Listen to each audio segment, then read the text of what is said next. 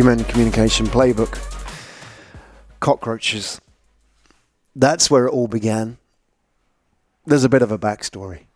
You have to appreciate why Sean's shaved head mum bursting into a classroom is actually a frightening prospect. Yep, she was the first woman I ever saw with a shaved head. And bear in mind, that might be cool today, but this was the 1970s. And she had the build of a wrestler. Now, Sean's mum wasn't angry with me because Sean no longer believed in Santa.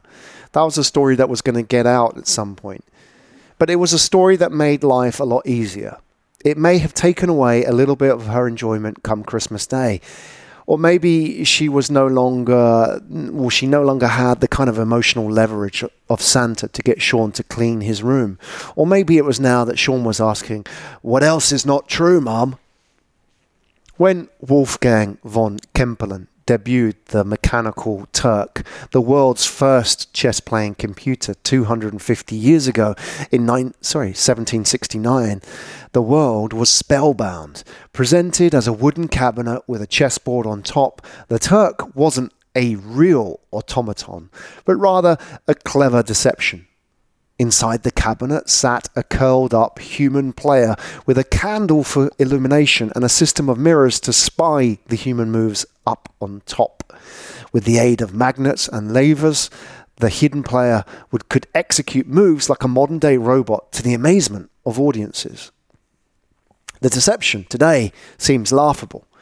Cute by today's standards, for sure. But 250 years ago, many fell under its spell. For 84 years, the Turk toured the world, performing in London, Paris, and New York.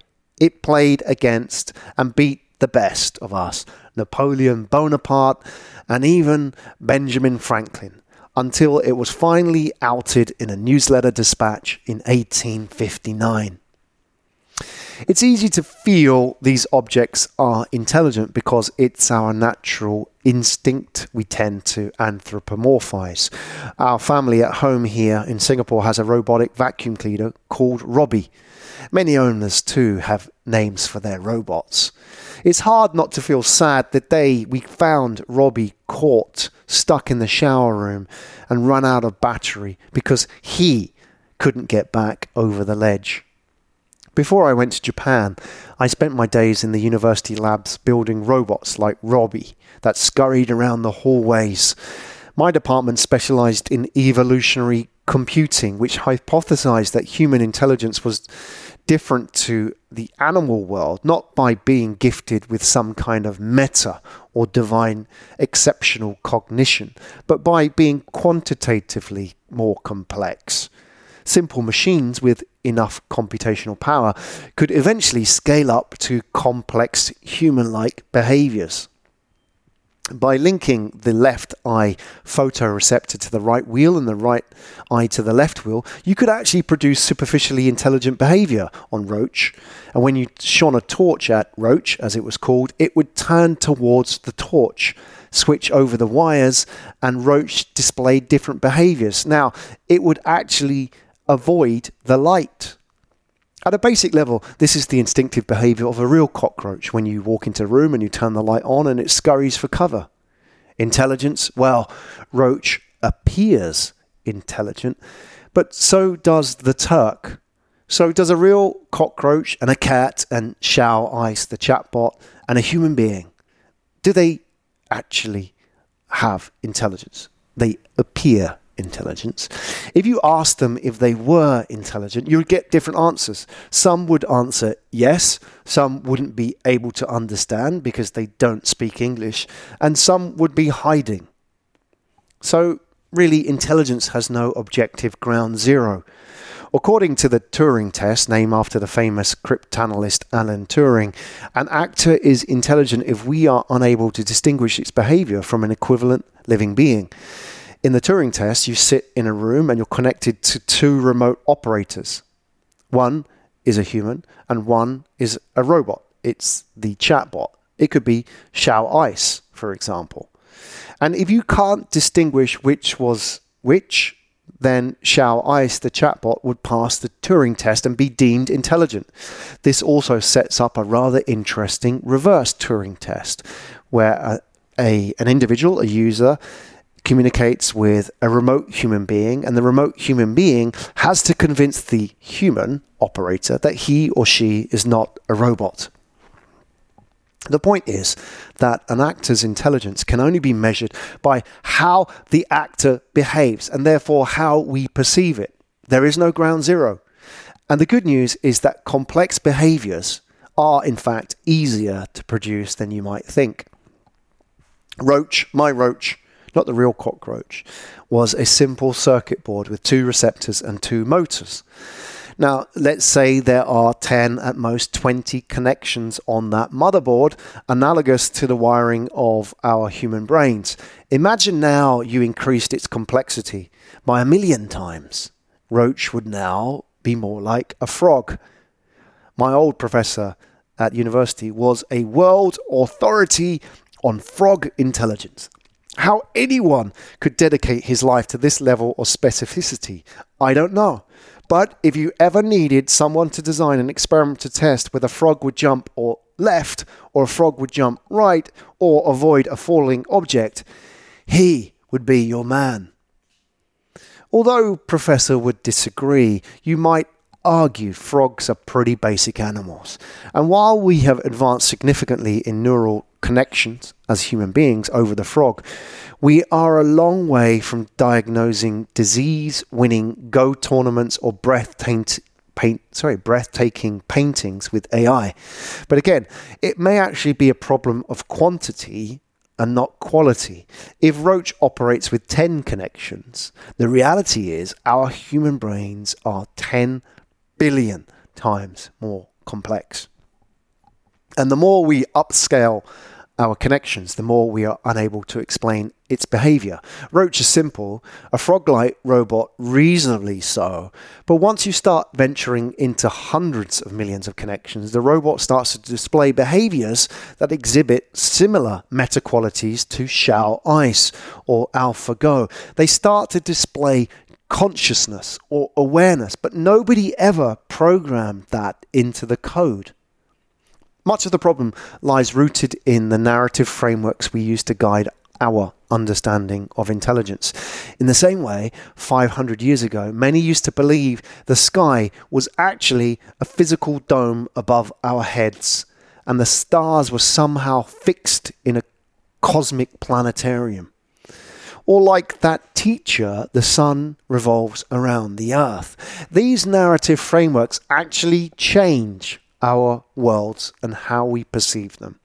If we believe the sun revolves around the earth and not vice versa, as it actually is, there is no need to explain why a rock hurtling through space at 107,000 kilometers an hour manages to keep everyone on board. But when we change our narrative paradigms, when we accept that the earth is actually going round the sun at a very fast speed, there needs to now be something that explains why we somehow stay on this rock. And therefore, our narrative frameworks change, and we also, in parallel, discover gravity. When we talk about intelligence today, it's like we're talking about the sun revolving around the earth. Humans are conscious in the same way objects simply fell to the ground. It just is. But only when we adapt our narrative frameworks will we have to explain more complex concepts that we have yet to discover. It's like trying to explain gravity to a 14th century peasant. It's the cognitive equivalent. It just happens. And why do I need to explain gravity? Because there's no need for it in my world, or my worldview. And much of our analogous understanding of intelligence and computers is borrowed from a world which existed pre 14th, 15th century. And, our understanding of AI today is much more advanced, but we still use frameworks that existed before we even understood what artificial intelligence was. Let me explain a little bit here. If you've ever written code, the first concept you'd understand was the loop. The first ever computer program you've ever written, and everybody's written this, is 10, print hello, 20, go to 10.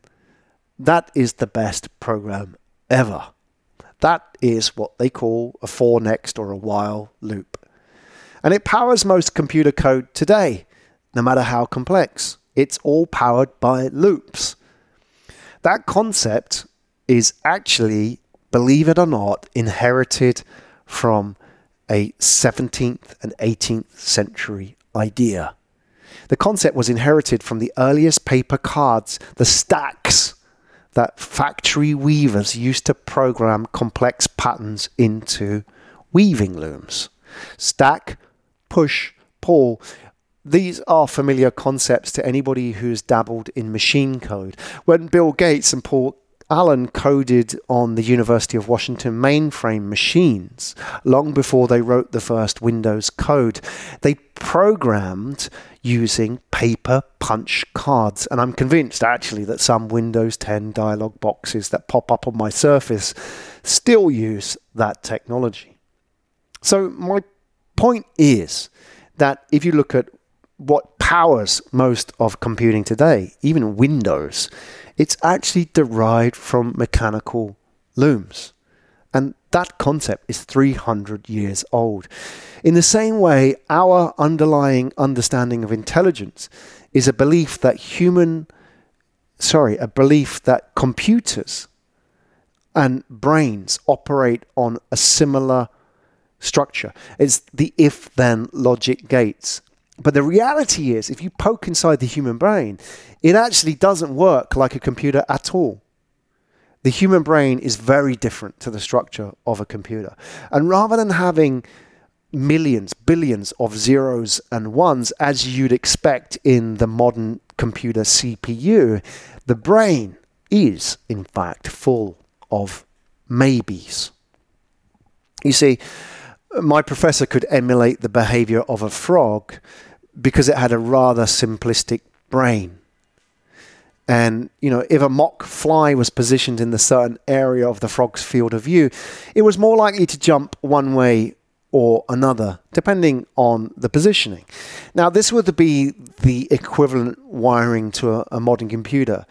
But as the computer becomes thousands or even millions of times more complex, these binary circuits, these zeros and ones, get replaced by distributed cognitive nets that we do not fully understand yet.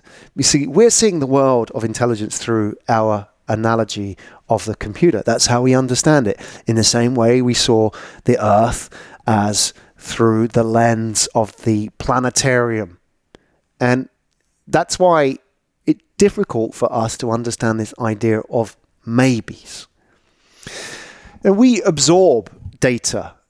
We wonder if the brain is just far too complex. And in the same way, when we try to understand space and astronomy, we think of it as somehow mystical. Now, this would argue that somehow AI could, it could master a specific narrowband tasks like playing chess or jumping left or right. But if you try to get AI to master what they call artificial and general intelligence, which is very broad, for example, determining the diagnosis on a patient or determining the best strategy moving forward, they would say that using the lens of understanding through our current narrative on computers, the zeros and ones, it's the space planetarium view of the universe. They would say it's far too mystical, it's far too complex, and therefore we cannot replicate this fuzzy logic. And therefore, importantly, AI can never replace humans. I'd like to offer a different view.